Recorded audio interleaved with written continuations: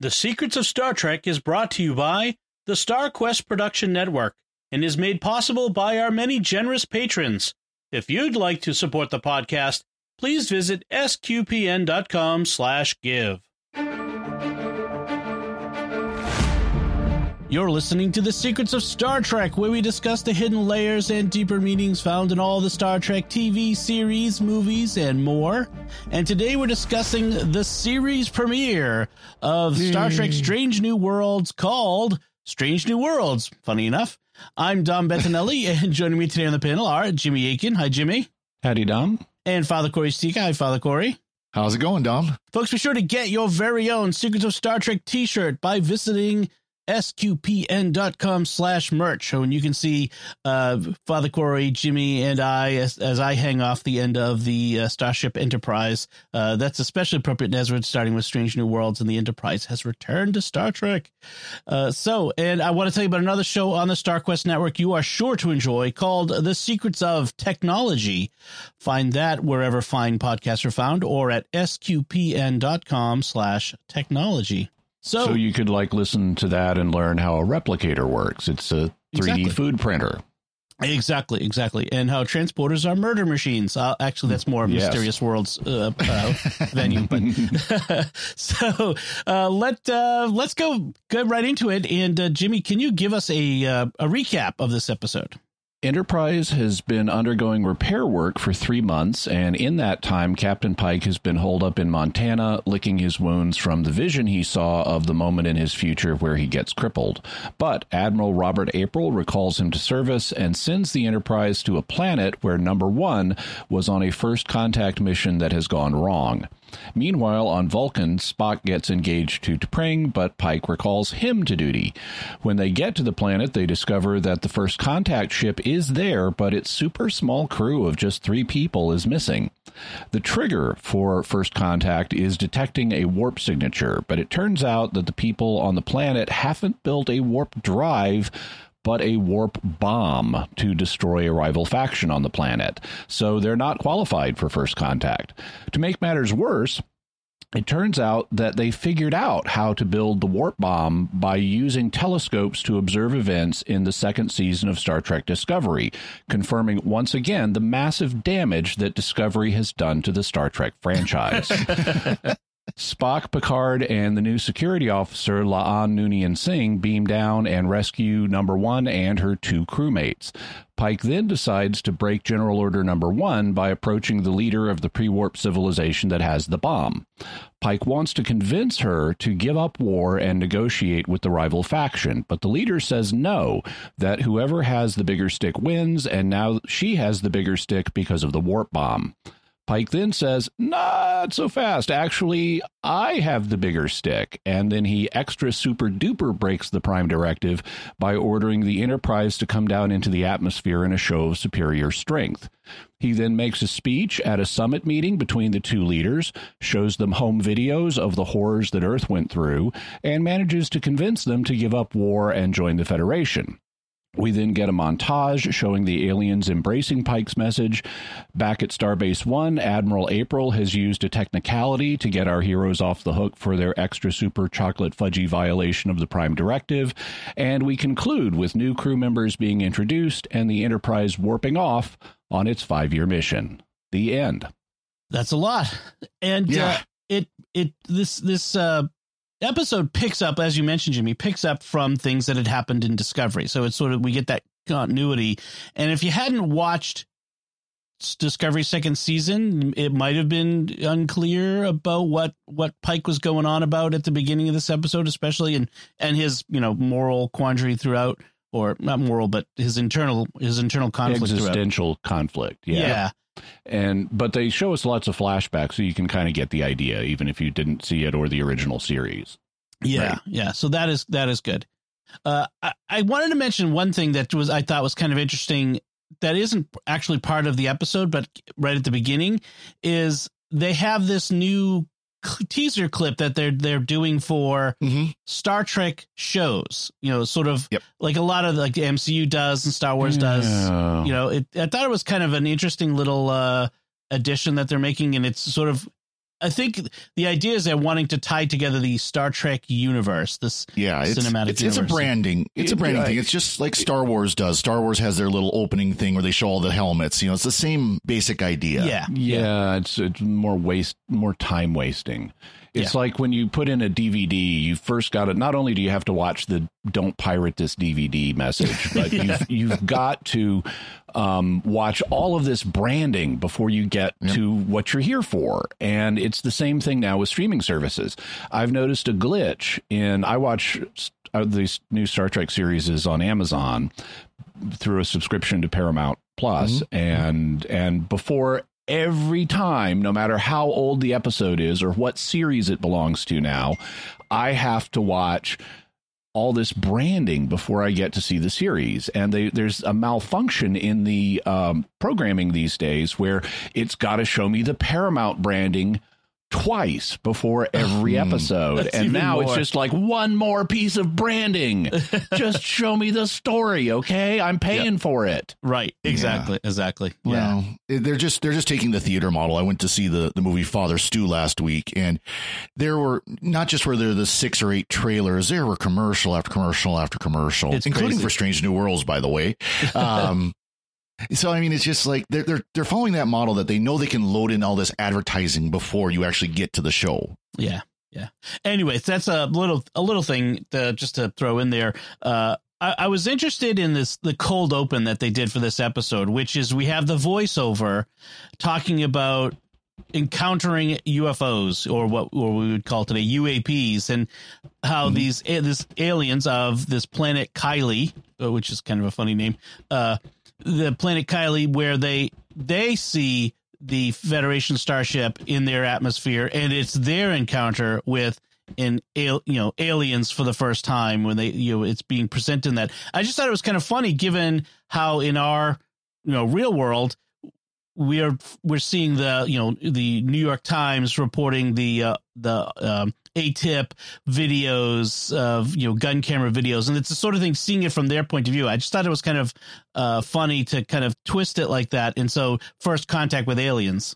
They also fake us out, making it look like this could be Earth in the early 21st century, because you see these military uniforms and you're seeing everyone from behind. And it's not until one of the aliens turns around and you see, on Star Trek, they have either aliens with weird foreheads or aliens with spots. And today we've got aliens with weird foreheads with spots on them. Spotted foreheads. Yep. Well, and the technology definitely looked like, something you might see a command bunker in today's world, with the big LCD display and the little monitors and everything. It looked like something you could potentially see contemporaneous to today. Yeah, the tech for the planet called Kylie is about 21st century Earth. Kylie 279. 279, thank you. Yeah. I don't know what the Kylians call themselves. Yeah. I know you mentioned that. Yeah, I love that when in Star Trek, everyone's name is whatever the people from Earth called them. Then we cut to Pike in Bear Creek, Montana. Father, how far is Bear Creek a real place, and how far is it from you? It is a real place. It's about 290 miles by the road, about 300 miles by road. But this week I have my priest retreat. So by the time you hear this, I will be on retreat near Red Lodge, Montana, and will be 10 miles from Bear Creek. So I will have to go scout it out. I don't remember any windmills there, though, the wind generators, but could be. Yeah, there's a wind farm there in Pikes Day. Yeah, and lots of snow. I saw someone on our Discord kind of complaining, like the idea that why would they have wind farms in the 24th century? You have antimatter reactors. Maybe it's for nostalgia. Like we have Roman aqueducts still, That's the Bear Creek Historic Wind Farm. Who knows? Killing birds like the train for there. Centuries. I mean, it looked like the train there. I mean, it looked like that part of Montana. So it would be interesting. So we're told it's Stargate 1739 at this point, although later on... Star date. I know, yeah. And later on, the star date is 2259. And it's like, why is there a massive jump of 500 star dates in a single episode? I wonder if there used to be, back a long time ago, a speculation that star dates both location and time dependent. Yeah, Gene Roddenberry made that nonsense up, and I actually challenged him on it. Yeah, he was in the 70s. He was doing a lecture tour to make money, and he was going to college towns and lecturing on Star Trek. And as a kid, I went and saw him, and during the question period, I had read his nonsense explanation that star dates are dependent on where you are in the galaxy and how fast you're moving and stuff. And I came up with an alternative system that was much better and was based on the fact that stars actually rotate. So they have star days. And I sketched the idea briefly in the question period, and he gave me his business card to correspond with him later about. Oh, funny. Cool. Hey, that's a funny little thing. I actually got Gene Roddenberry's business card once, too. Someone gave to me, so it's kind of funny. It was actually kind of cool. That the Enterprise on it. Was it the blue one with the Norway Productions on it? I'm trying to remember. It's been a long time. It's like at least 30 years since I saw it last. But yeah, I had the Enterprise on it, so it might have been a different card. Yeah, mine didn't. It just said Norway Productions on it, and it had it was blue and had a blue background and stuff. Oh, cool. Now I feel left out. I don't have any. I wish I had it now. I mean, that thing probably worth something. Well, use the replicator on your desk next to your computer to print you one. That's right. I'll have Q download the... And anyway, Pike is there in his gorgeous... lodge in it's winter time. I thought you were going to mention the gorgeous woman. Okay. Well, it's sure. with a gorgeous woman. Yes. I'm married, so I'm mainly looking at the lodge. But although I did notice there was a gorgeous woman there. Andy's watching The Day the Earth Stood Still on his big screen TV on the wall, which was fun. While making breakfast. Yep. Yeah, I like the fact that he is apparently a classic sci-fi fan. He's got that awesome beard going on, which I wish he kind of kept the rest of the episode, you know. Yeah, I know. Spock looked better with a beard too. Although I'll tell you that, Pike needed to comb his. They were making him. They were making him deliberately look disheveled. Yeah. And it's like, I mean, I can understand waking up, but okay. You got a gorgeous woman over. Comb your beard, okay? right. She's apparently going for the Montana man out in the boonies. You know, that's what he's going for. Grizzly Adams thing going on there. So apparently she's a captain. We don't learn her first name. Her name is Captain Battelle. Right. And he's thinking about leaving Starfleet, retiring after his prophecy of his future, and that's going to be a big theme in this episode and probably through the season is when you know that your death is coming, when you've got advanced knowledge of how or death or virtually a death, if you know how and I think he knows basically when. Yeah, he said it's a little under a decade from now. What do you do? How do you deal with that? I mean, that isn't, like you said, an existential crisis. Do I run from it? You do what we all do. Pretend it's not going to happen and get on with life. Right. Well, in fact, that comes up. Where did that come up? It came up in something else. I don't know if it was in Picard or somewhere else where someone, or was it this one where you just pretend that, you go on. We all pretend to the very last second that we're going to live forever. Because otherwise, why feel bad? If it's not going to change, then you may as well not torture yourself with it before it gets there. So just ignore it and do what you need to do. Right. Well, because there's the issue, too, of being melancholy. He's melancholy about it and stuff, and of course, it's going to affect you and you're going to be melancholy. It's like, well, I know people that probably if they knew exactly when they were going to die, they're going to live it up until then. Right. Eat, drink, and be merry. Yeah. I mean, it's like because they know they ain't going to have to worry about dying from, an accident or whatever because they know exactly how it's going to happen. So, hey, let's have fun. I mean, there's a Christian concept of memento mori, right? Like, remember, you are mortal. You are going to die someday. So live as if today is your last day. Live as if Well, yeah, up to a point, Lord Copper. I mean, we shouldn't be torturing ourselves with the thought of death. But yes, we should be making moral decisions based on the fact that we're mortal. Sure. Exactly. Right. Because you never know, because today could be your last day. The proverbial bus could be coming for you tomorrow. So I think we could talk more about that as we go on. But as you mentioned, number one was on that mission to that new planet, Kylie 279, And on the ship was called the USS Archer, a clear reference to Jonathan Archer from Enterprise. And people, when they showed it briefly on the screen, people may have been surprised because it's got the recognizable saucer section, but it has only one warp engine that is mounted underneath the saucer section. And that's a design that was originally introduced in the Starfleet Technical Manual back in the 70s for what's called a Scout class ship. Yep. But Scout class ships are still the size of the Enterprise in terms of their length and width and stuff, even though they got one warp engine and no secondary hull. And like, why is there only 3 people on this thing? That's super convenient. According to the Starfleet Technical Manual, the Hermes class starship has a crew complement of 20 officers and 175 crew. Yeah. But, we have 3 people on board. Come on. So I had one of the original copies of that. Speaking of having me too. Rare things. Still got it. Yeah, I love that thing. So Starfleet wants Pike to go, but he's reluctant. Not sure why he's got to be the one. I mean, obviously he would have a reason to go because his number one is out there, Una, but who gets a last name, by the way, Chin Riley. Yeah. Una Chin Riley is number one's full name now. Yeah. Yeah, I don't know. I mean, maybe Admiral April had a special reason. I mean, it could just be he wants Pike back in service. That he knows his friend is dithering, and so he's given him a kick in the butt to get him back in the captain's chair and get him active again, so he's not stewing and brooding about should I leave Starfleet. Right. Yeah. That would be my guess. Incidentally, they established, so for people who may not know who Robert April is, Robert April was the original captain of the Enterprise on its first 5-year mission before Pike. And they've race swapped him. Yes. Because April appears as a Commodore in the animated series, and he also appears once, I think, on screen in live action. In Discovery. Okay.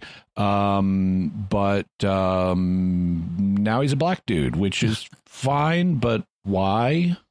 Right. I mean, you already established him. You could have some other, if you want a black admiral, that's fine. But why make him Robert April? Just give him a different name. Yeah. I mean, I guess they wanted to make that connection, like that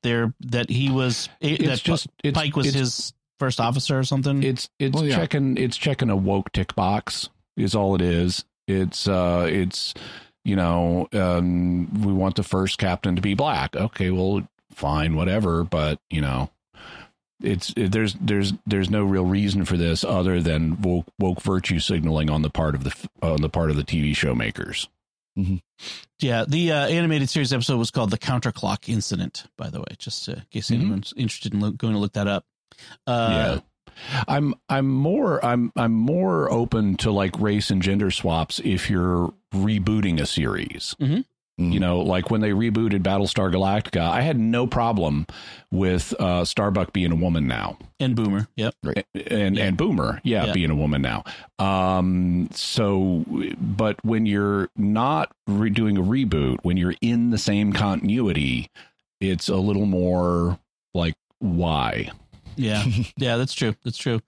There are a lot of nods, by the way, to original series in this. We'll get to them as we go through, but it's kind of fun. So you mentioned Spock and T'Pring. Spock and T'Pring are on a date, and I guess he's thinking that she's called him. She's asked him to go out to dinner because they're getting engaged. I think that's the context is he's waiting for her. Maybe on Vulcan, the women ask the men. Yeah, this is also a little continuity bending, because when T'Pring was originally introduced, it was indicated that this was an arranged marriage, and that they were already married and so forth. And I think they followed up on that in the animated series, establishing that Spock and T'Pring were like bonded in a ceremony when they were children. I think they mentioned that in this, though, that they're betrothed as children.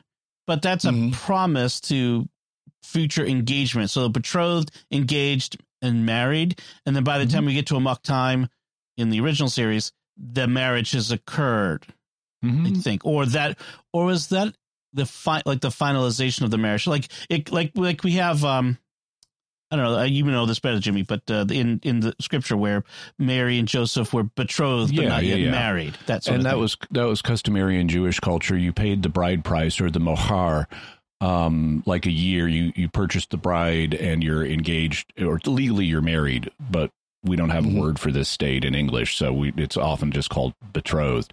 But it is legal marriage because it has to be dissolved by divorce, and like you wait a year before you begin cohabiting. Okay. And during the year, the husband like prepares a place for the bride. You know, he like builds a house or whatever he needs to. Okay.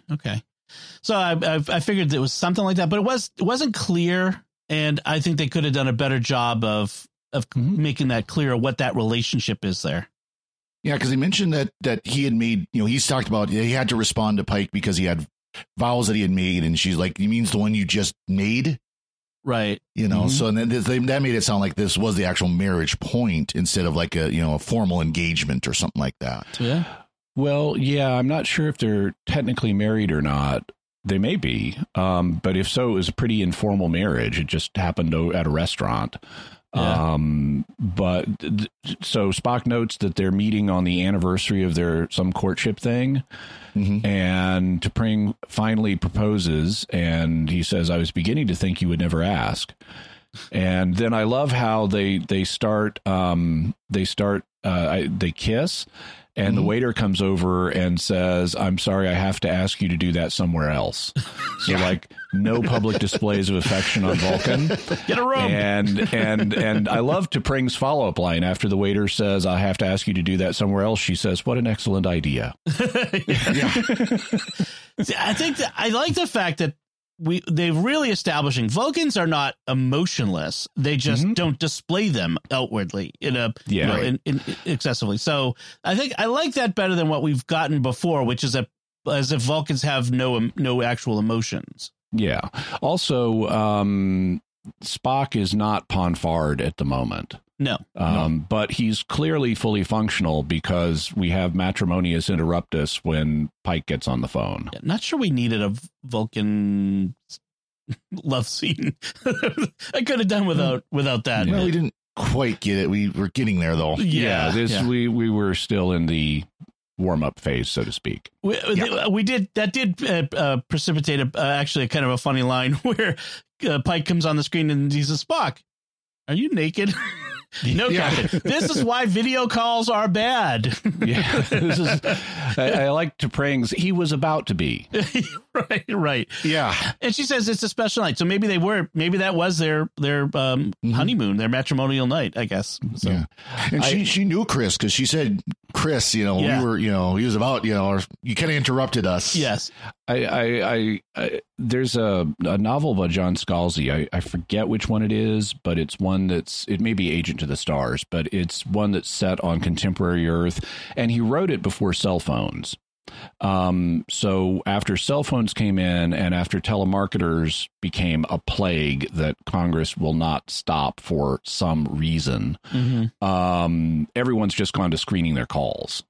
So the phone rings now. If it's not a recognized phone number in your contacts, don't answer it. You don't answer it because it's going to be a telemarketer.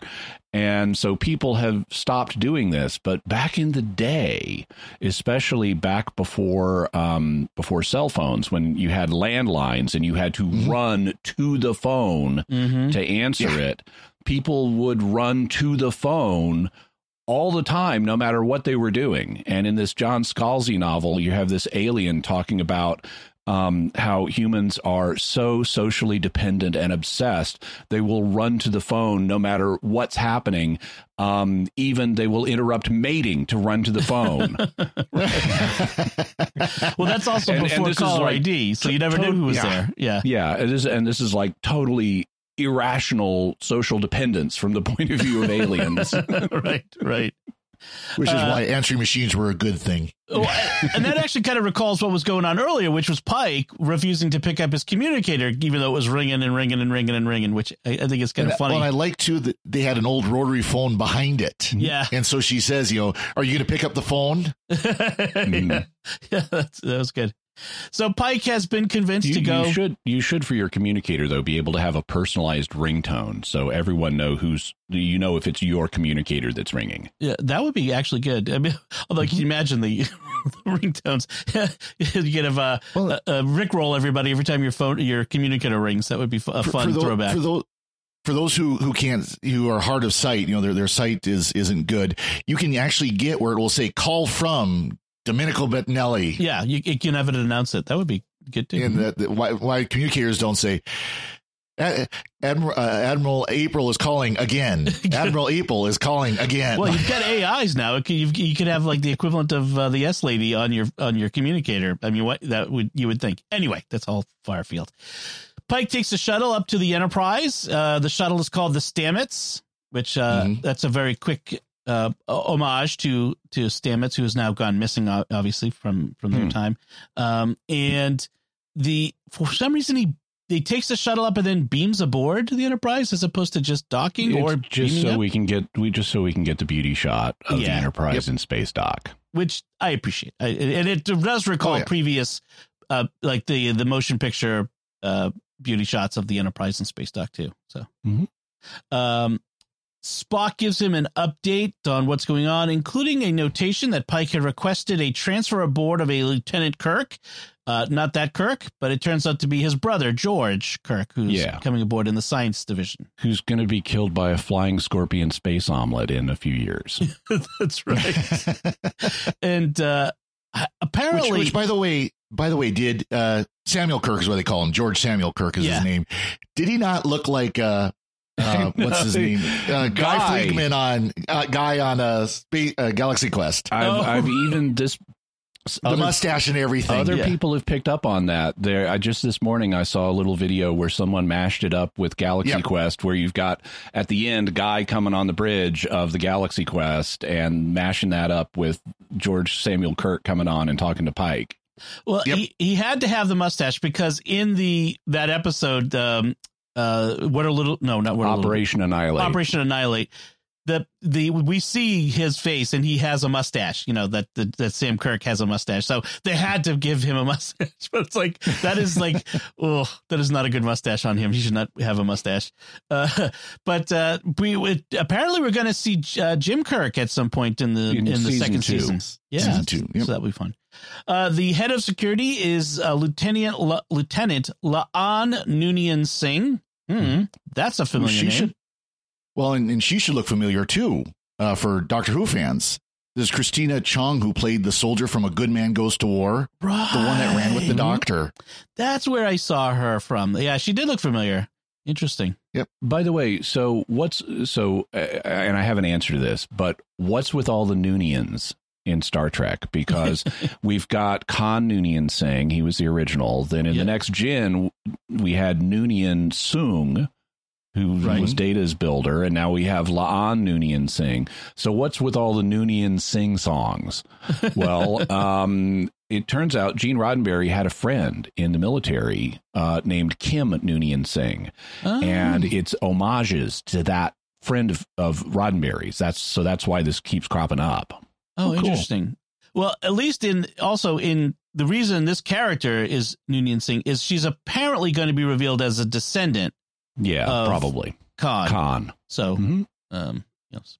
And there are various things. So they give us her backstory. This is one of the things you look for in episodes of new series is really any series is, but especially new ones, is when they're establishing the ensemble cast, they tend to take an episode and focus on one member of the ensemble cast, so you get to know this person. And this is the La'an Noonien Singh episode. Yep. So we learn a lot about who she is and her backstory. She apparently was, as a small child, on a colony ship that was captured by a mysterious race that Starfleet doesn't really know anything about yet, and it's the Gorn. And they took the people from the colony ship, including her and all her family, to a nursery planet that they had, where it's like a nursery for young Gorns that they're presumably hatching out of eggs. And horrific things happen there. She is the only survivor. As part of some kind of ritual, it's like they always let somebody go. They always let the last survivor go. They put them on a space shuttle or something and send them up into space, even though they're not really expecting them to survive. So it's some kind of like ritual with the universe of we always let somebody go. So technically we're not being as bad as we could be here. Right. But she saw her planet, her family vivisected, so like dismembered alive and then eaten alive, or used as breeding sacks alive. So presumably they were laying eggs in her relatives, and all of that's really horrific. And so she has a really horrific backstory. She is, another thing they reveal about her is she is very opposed to being sedated. And in this, Dr. Mbenga and Nurse Chapel are producing, and I like this they do some technological improvements over previous series. So previously they would like have Dr. McCoy do surgery on Kirk and Spock to make them look Romulan so they could infiltrate a Romulan ship. Well, now they're establishing they're also doing genetic surgery on people so they can pass a DNA scan. And so they're going to do this DNA procedure and then accelerate the change in body morphology so they look like so that they rapidly develop weird foreheads with spots. And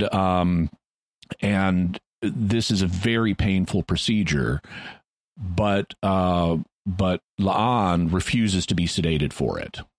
And so she has some reason she doesn't want to be sedated, presumably connected with maybe they sedated her relatives before they did stuff to them. I don't know, but she really didn't want to be sedated. I like that she is shown as very inventive and capable as a security officer. She thinks her way out of situations. Like at one point, she on the fly invents a ruse and a trap to get them where they need to go. I like how she is portrayed as very intelligent, very competent, and she avoids so far the cliched writing we typically get for security directors, like Tasha Yar and Worf, where they want to blast things at the first opportunity, and all they are is paranoid about threats. And they haven't shown La'an that way. And so I like this better take on that role of security chief. Well, and they show her where she's looking, she's looking at the Archer sitting there empty, just floating in space, ready to go. I mean, it's all systems green, as they said. And she immediately goes, raise the shields now. And of course, Spock's like, well, there's no reason to. It's like, raise the shields now. Right. And of course, they raise the shields in time for the torpedoes to come flying up from the planet. Right. She knew that it was a trap. She's cautious, but she's not overly aggressive. Kill them all now, Captain. Yeah, right. Yeah. Yeah. So, and what was I going to say? It does recall a little bit like Tasha Yar's backstory, which is, Tasha Yar, the security chief who grew up on a failed colony. And fortunately, that sort of stuff. We don't have rape gangs here. Yeah, this is a much better take on that. And of course, we'll get more about her connection to Khan as well, I'm sure, as we go on. So that's interesting. Well, and we get to learn more about the Gorn. Now, I mean, both of you obviously know more about TOS than I do. There really wasn't a lot of development of Gorn. There was one episode about the Gorn in the original series, and pretty much nothing since then. So we get more development of them, and we're supposed to get a Gorn episode in this season. That would be cool. Yeah. The Gorn have been mentioned a few times, like they were mentioned on Deep Space Nine a few times, but we did get a two-parter. It was the In a Mirror Darkly two-parter in Enterprise, set in the Mirror universe, where a Gorn got on board the Enterprise and evil Archer had to fight it, and they were like they used gravity plating to nail it to the floor. But which is another thing I like, because it's, yes, you would actually use gravity plating to immobilize enemies on a starship. It is a great way to stop invaders. We have Cadet Uhura at the communications. So we have the origin of Uhura on the Enterprise here. And she is spoken of as being like a prodigy when it comes to communications, but they don't really flesh out what that means yet. Yeah. We have, and throughout the episode, we have these moments where Pike gets distracted by visions of his future maimed self. Like as they're about to head out from space dock, he sees his reflection in the screen on his chair, and it's his, maimed face. And it keeps happening. So presumably he needs a nice psych eval and a sit down with a counselor to help deal with this stuff, as opposed to what he's doing. But we are presumably by the end of this episode, he's come to some sort of resolution with that. I mean, I'm sure he's still going to be struggling with it, but it's not going to be as severe. Yeah, he uses, by the end of the episode, his personal character arc is he's come to accept the idea that he can use the knowledge of his future for good. And it can make him a better captain. Yep. Incidentally, I wanted to mention, so we hear a couple of pieces of jargon on the bridge, that one of which I liked, one of which I didn't. So at one point, Pike is asking, and I forget if it's the helmsman or the ops person who answers, but says, how is this system functioning? And we hear it actually a couple times in the episode, but the answer is it's working 5x5. And 5x5 is actual military jargon. It's really applied in communications, which is not, I believe, what it was applied to here. But what the 2 5s stand for, it's a rating on 1 to 5. 5 being the best, and it's used in communications to indicate signal strength and signal clarity. So if you have 2 5s, that means the signal is loud and it is clear. So loud and clear is what it really means. But I'm hearing you 5x5. Yeah, right. But I've seen it applied to other systems in TV sci-fi. They do the same thing on Babylon 5. Ivanova will say this system is working 5x5, even if it's not a communication system. Right. What I don't like is as he's leaving the bridge, Pike tells the Ortega, the new helmsman, you've got the comm. Oh my gosh. Yes. Oh yeah. and okay, this is not a real phrase. Yeah. The phrase is you have the con. The con. CONN, short for conning tower. Right. On a ship, which is where it's the lookout. It's so the being in control of the conning tower means you're in charge. But William Shatner could not remember the line, and he would alternate between you have the con and you have the com. And as a result, we have in this episode Captain Pike saying you have the com. I almost could see that being done on purpose. I'm pretty sure it was. Yeah. But of course, on TNG, a lot of times you would hear you have the bridge. You have the bridge. Is how they would say it. Right. And con, I've also seen it as con as a shortened for control of the ship. So I've seen that too. Yep. But in any case, com that's probably is a folk etymology. Yeah. Yeah. Com or command, I think is what they're trying to go for, but no, that's not how it works. Yeah. The other bit of technology that I really like here, where they were thinking of how would you do this or what could we do that we haven't done before technologically, is they now have incorporated clothing redesign as part of the transporter process. So you don't have to replicate a costume to wear on the planet. The transporter will do that for you. So it's like sliding down the bat pole and magically have your clothes change. Yeah. Okay. So if we're going to talk about transporters, this will be the time when I'm going to talk about the transporter where they're turning into the magic machine, because now we can transport medication directly into the bloodstream. Come on. It wasn't even bloodstream. It was on his eye, literally. Yeah. On his eye. It's just, I think it's a dramatic danger, because when the machine can do literally anything, you are sucking some of the drama out of the script, if the story. I don't mind it in principle, because I like that they're thinking through how could we use this? What are all the different ways we could use it? My issue is it's inconsistent with original series era transporter technology. Right. Because they weren't even doing site-to-site beaming at that point. Yeah. That was something that came in with Next Gen. And so I I like that they're thinking it through, but it's inconsistent with what they've previously established for this time period. Yeah. Right. And that actually where the addition of an emergency medical transporter makes a lot of sense, where you could have a transporter in sick bay for that purpose. If, someone needs to be beamed direct to sick bay, right, they literally can beam them to the transporter in sick bay. And as far as I know, there's nothing in TOS that says it couldn't have been there. They just never showed it. Right. Mm-hmm. I do like the idea of getting medical teams to the point of a problem right away. That's a perfect idea. Probably a damage control transporter too. And what we're talking about here for folks who haven't seen the episode is because of Spock's weird half Vulcan, half human genetic code, the gene editing they do on him doesn't stick. His natural gene replication process starts to overwrite it with Vulcan DNA or with Vulcan human hybrid DNA, and they need to give him a booster. And so they, at one point, especially in his eye, because he has to do a retinal scan and his retina needs to look like it's made of, whatever the retinas are like on this planet.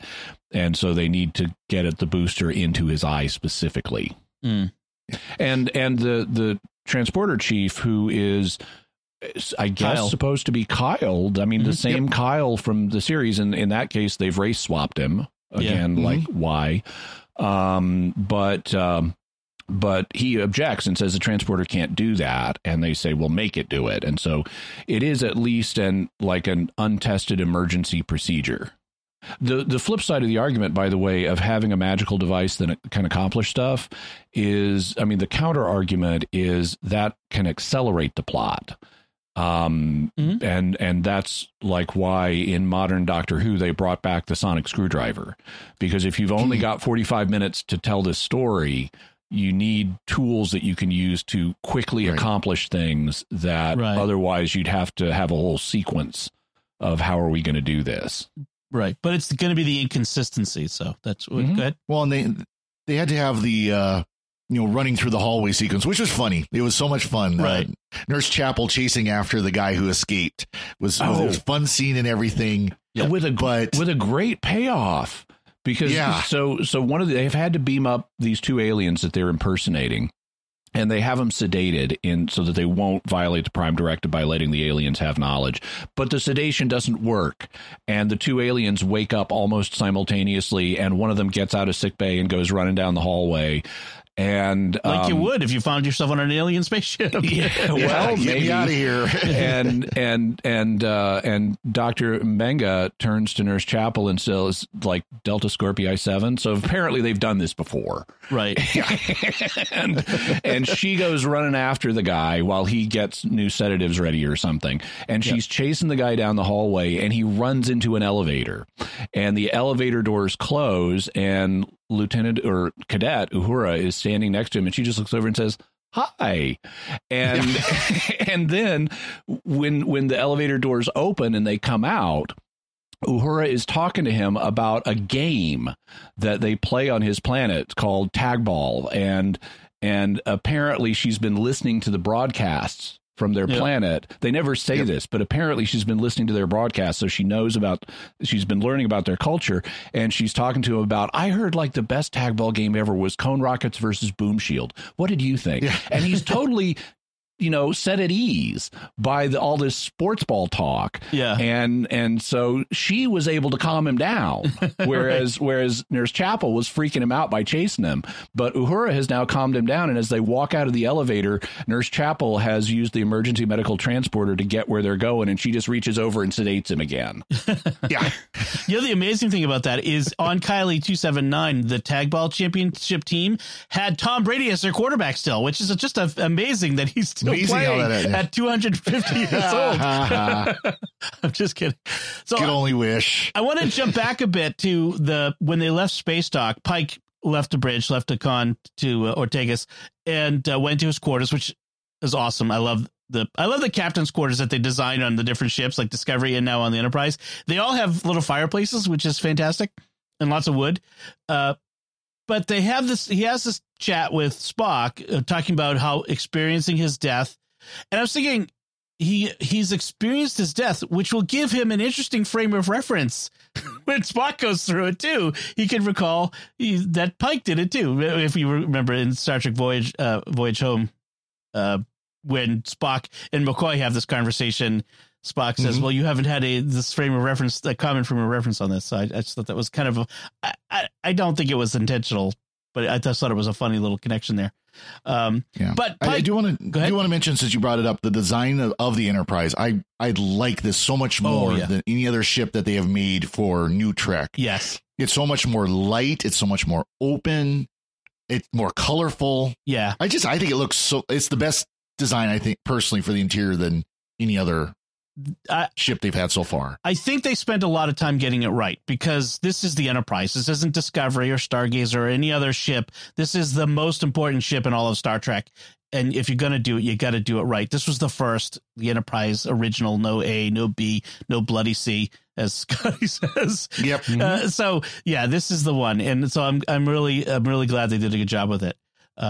So Pike and Spock have this conversation.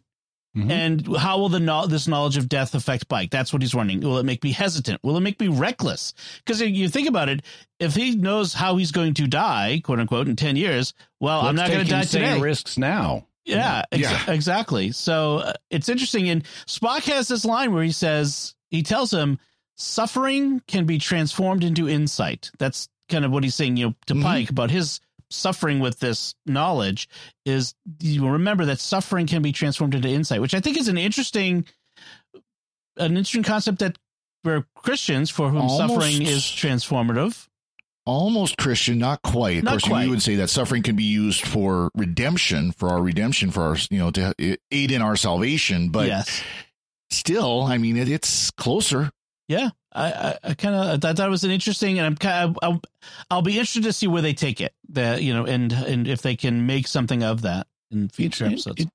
It's interesting. It puts me in mind of an incident that happened more than 20 years ago, when it was after my wife died, and I moved to California and started working for Catholic Answers, and I took a call from a guy who was a former Protestant pastor who had left the ministry under a cloud for things he had done. Not as bad as you may be thinking, but he had left the ministry under a cloud, and it was a painful experience for him. And I talked to him over the phone, and it apparently was something he found very helpful, because he then later, I guess, he called back and talked to a different Catholic Answers employee, and that employee came to me and said, your previous conversation with him really, really helped. And he said, Jimmy Akin must really have suffered, because he was so understanding of what I was going through. And I hadn't really thought of it, but I guess, my wife had died. I had been suffering a lot. And I guess that, I guess that's given me insight. So suffering can become insight. It's given me insight into the situation when other people are suffering. But it hadn't occurred to me, if I meet a kind person, to infer that the kind person must have great suffering in their background. Well, when you think about it, the word compassion literally means to suffer with. And etymologically. Etymologically, right. So it's kind of an interesting concept that we've assumed into our society, into our way of being, which is that we suffer with others. That is compassion.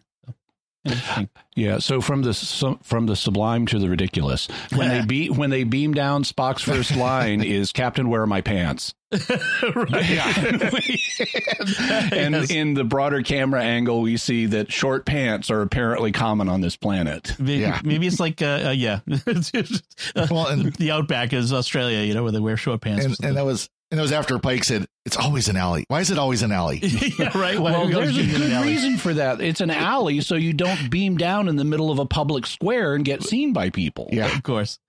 So, so they've got to beam down to this planet that has no space infrastructure yet has warp capability, and that's when they find out, as you mentioned in the recap, that they have a warp bomb.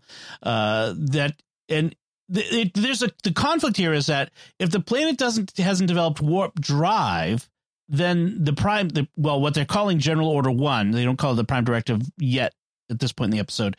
General Order 1 applies. Then they're not to interfere, and so they're not supposed to get involved what's going on the planet, which then the question is have they already contaminated the planet by having their ship and their crew get beamed down and all that sort of stuff and captured of the other ship.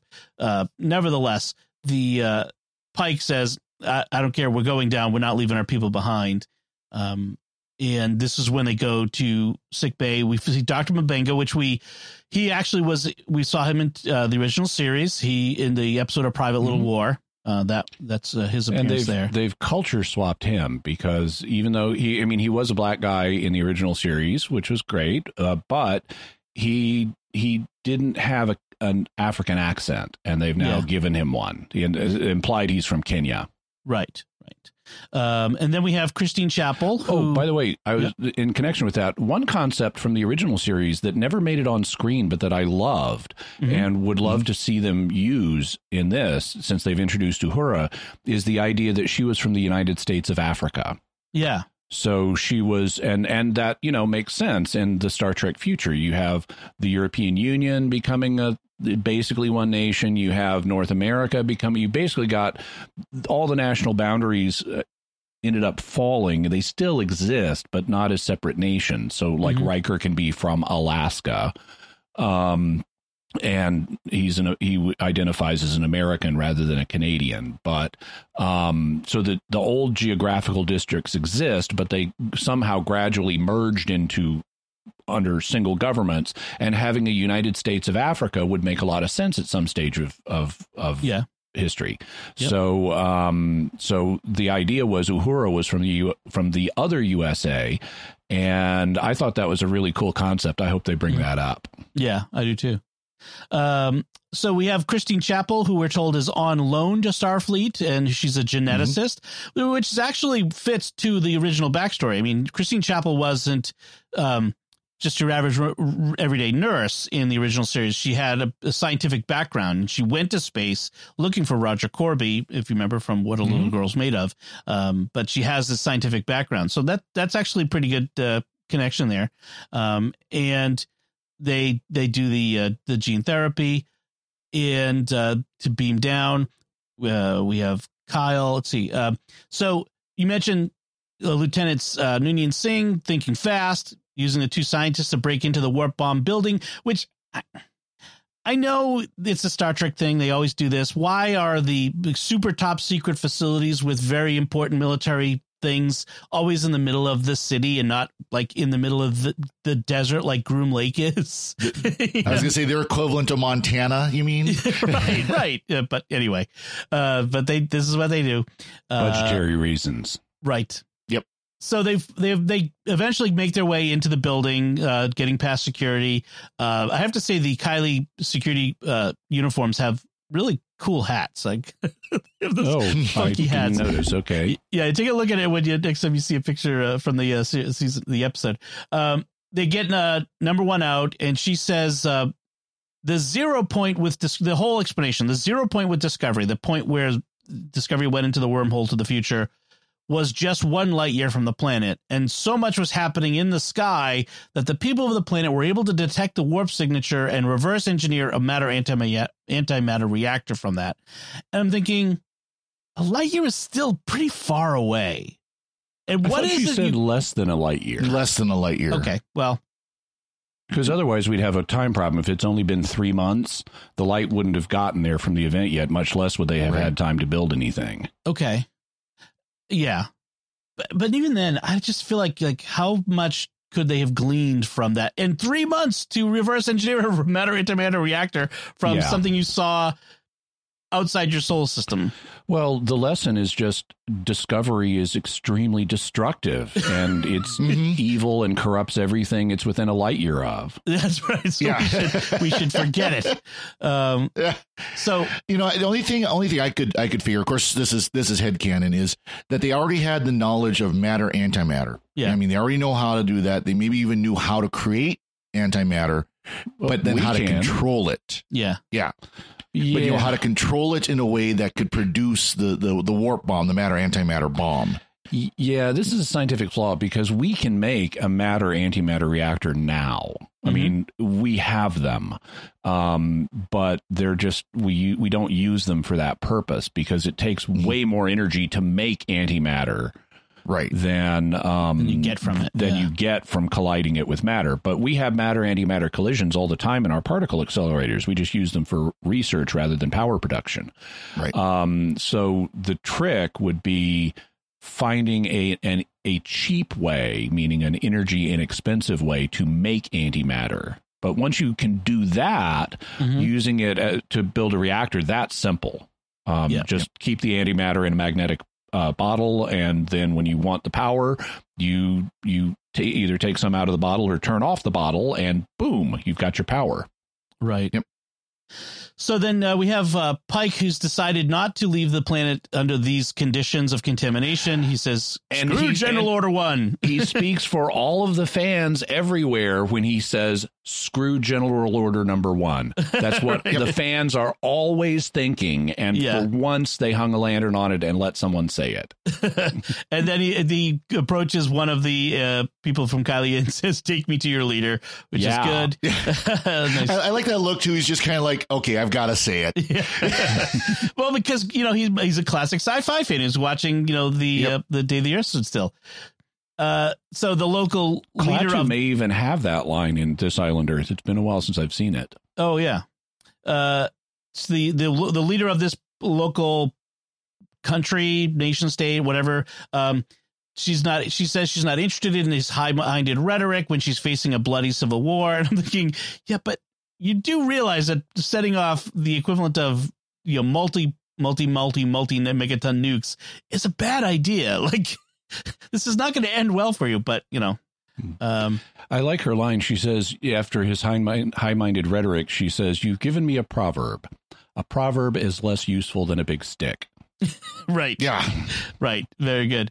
And so he decides to force her hand, which is... Oh, yeah. And the way he does it is great because another nice thinking through the technology, they've got Siri on their communicators. So even though his and Spock's communicators are laying on her desks, Pike just says, "Emergency transmission, Pike to Enterprise, get down into the atmosphere." Right. So they're voice activated communicators. Which is a great advance in the technology. It makes sense. Well, and it makes it. How many times do you see even up into Voyager where the communicators are literally sitting 5 feet away from them on a table and they can't just voice activate them, right? Or they get it on their chest, where they could activate it voice that way too. And so the appearance of an alien spaceship over their capital city, presumably, causes everyone to stop what they're doing, which is, when you think about it, if that were to happen, if alien spaceships were to materialize over Washington, D.C. or New York City or Moscow or whatever, everyone would stop because there's a new thing that has changed everything. And so I like that. Everyone is like looking up going, "I want one. When is it on Amazon so I can order it?" Yeah, exactly. Take me with you. So Pike ends up showing the people from Kylie that their future based on Earth's past, the Second Civil War that started with the divisions of 2021, which then became the Eugenics War and then just became World War III, which is a bit of a change of the timeline. That's retconning because the Eugenics Wars happened in the 90s. Yeah. So they're retconning it a bit. And they kind of... Well, when we talk about Picard, which I think you'll have heard, you will have heard it because we're talking about this first. they show at the end. They show Adam Soong with the Khan project. Khan, yeah, but it's a folder funding proposal from 1996. Yep, right, but it's So they're fitting it in a timeline. They're messing with the timeline. Some people have pointed out that the footage that we see of the civil disturbances on Kylie include footage from Ukraine's Kiev's Maidan Square from the 2014 uprisings. So there's a Ukrainian flag. Timely. Yes. That's a bit of an error there because it's supposed to be on Kylie. But then there's the footage of division on Earth, which includes some of the January 6th footage, which, is. Yep. I want to compliment Anson Mount's acting in this scene because this is a very hard kind of scene to deliver where it's so easy to come off as arrogant and preachy when you're delivering this kind of Star Trek rhetoric.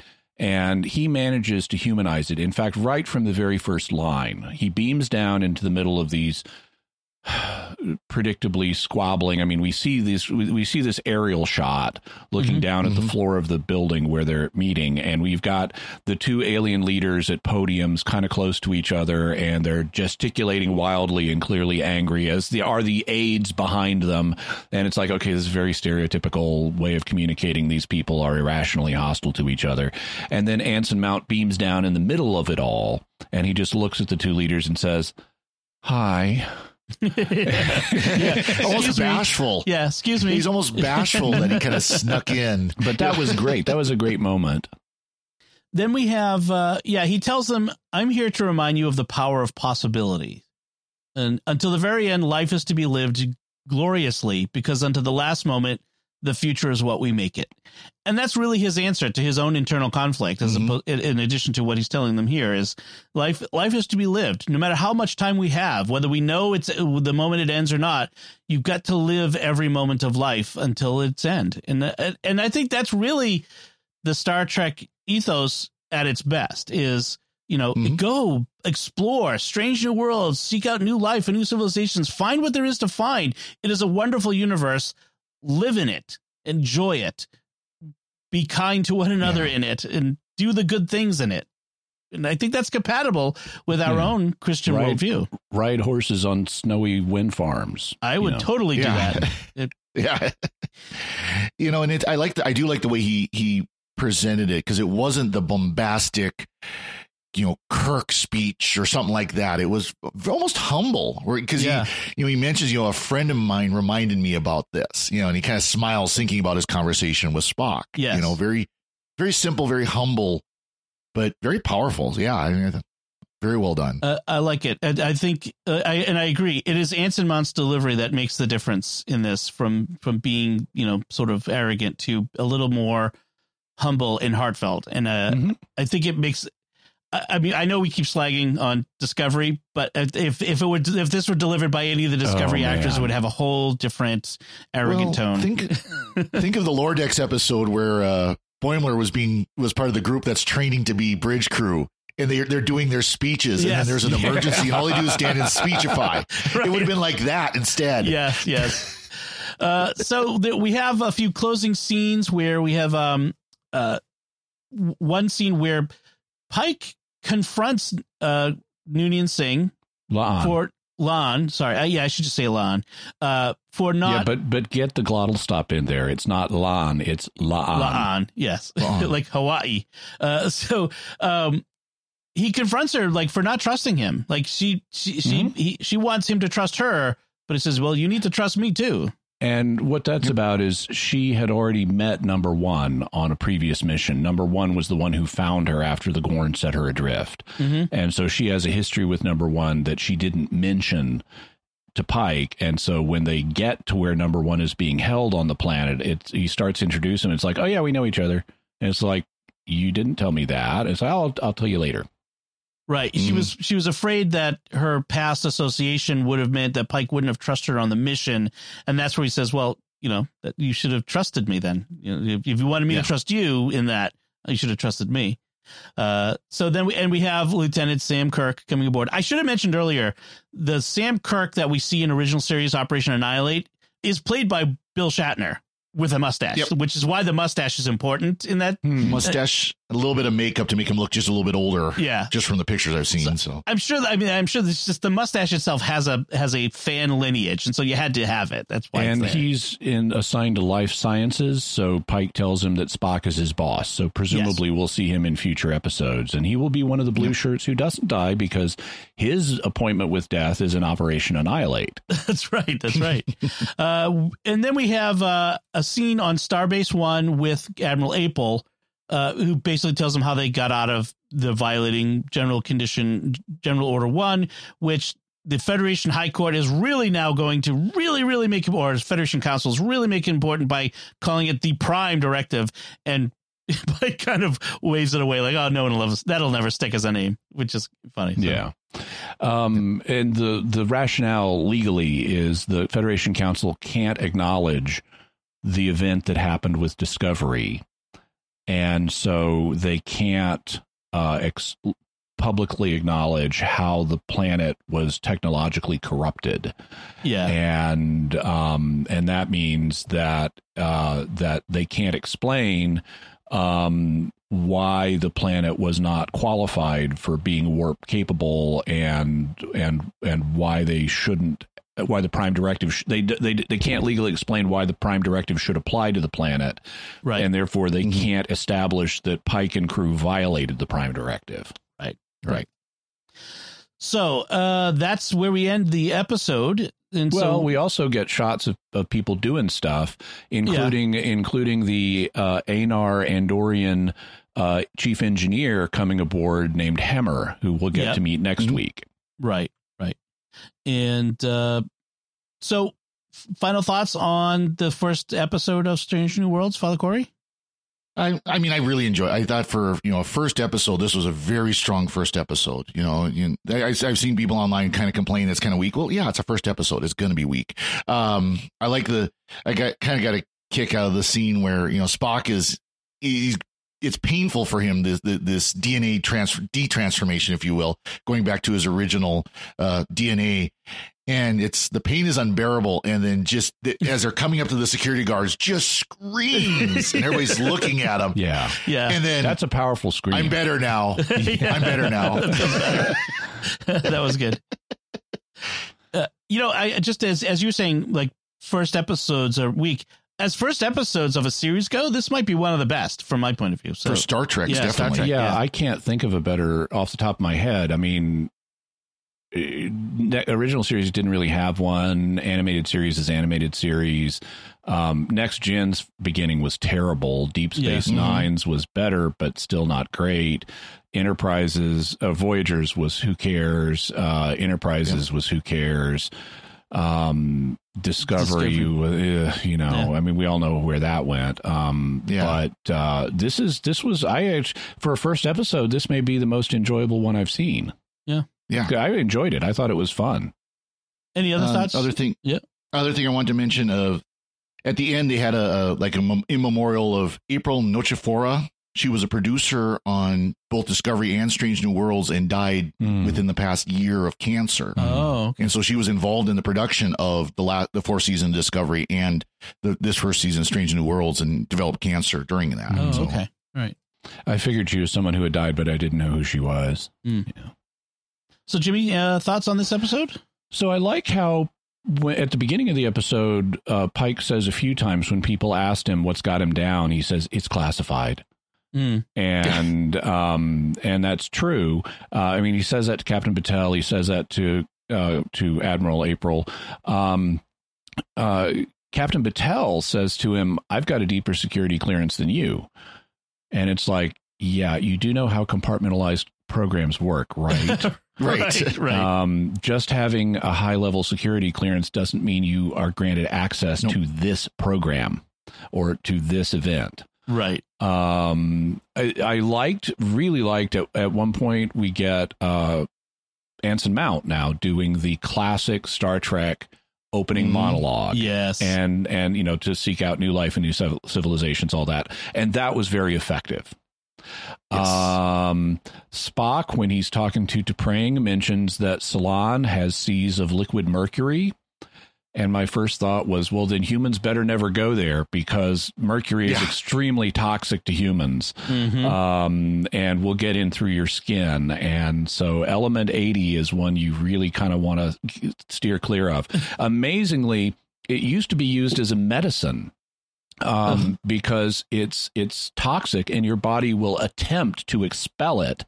And so they used it for various condition reasons. And like, wow, but it doesn't all get expelled and it causes nerve damage and it is really bad stuff. So don't go to the beach on Ceylon is what I'm saying. Right. There's also a reference in the Starbase One, which is apparently set around Jupiter. They have these forests under domes, and Pike gives La'an a kind of speech about how the forests got there, and I think there's an intentional reference here to a 1972 movie called Silent Running, which was about forests under domes in space. And why the environmental disaster that led to him being put up there and what happens with them. And then at the end, they give us the star date of 2259.42. And I'm going, but you said it was in the 1700s at the beginning of the episode. What's going on? Right. So I want closure on that, but they didn't give it to us. Apparently the year is 2259. So well, fine, but that makes that the beginning of the episode wasn't in the 1700s when the U.S. was still 13 colonies. Right. And the original series had star dates in the thousands to 2000. So who knows? That's what I was saying. It's like it's frustrating, but we have to blame the original series for messing that up in the first place. All right. Well, so I've given you my thoughts on it, too. I think it's a great first outing. I've always loved Anson Mount as Captain Pike. I think the rest of the crew so far, I'm liking them. I like the ship, and the writing and drama have been really good. And I'm really looking forward to going back to what we've always loved, the original classic Trek style of storytelling. And I'm looking forward to getting much, much more of that from the series. This is looking good.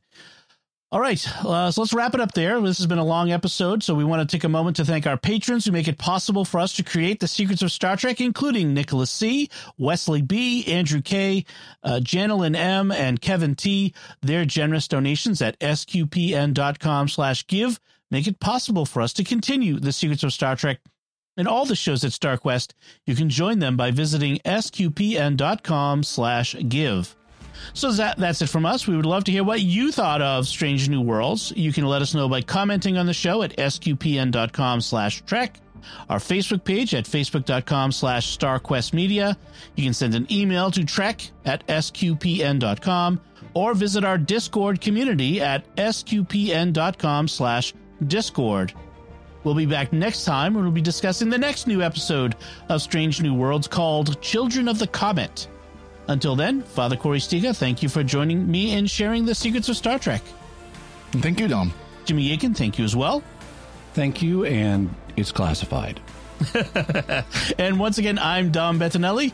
Thank you for listening to the Secrets of Star Trek on StarQuest, and remember, until the very end, life is to be lived gloriously, because until the last moment, the future is what we make of it.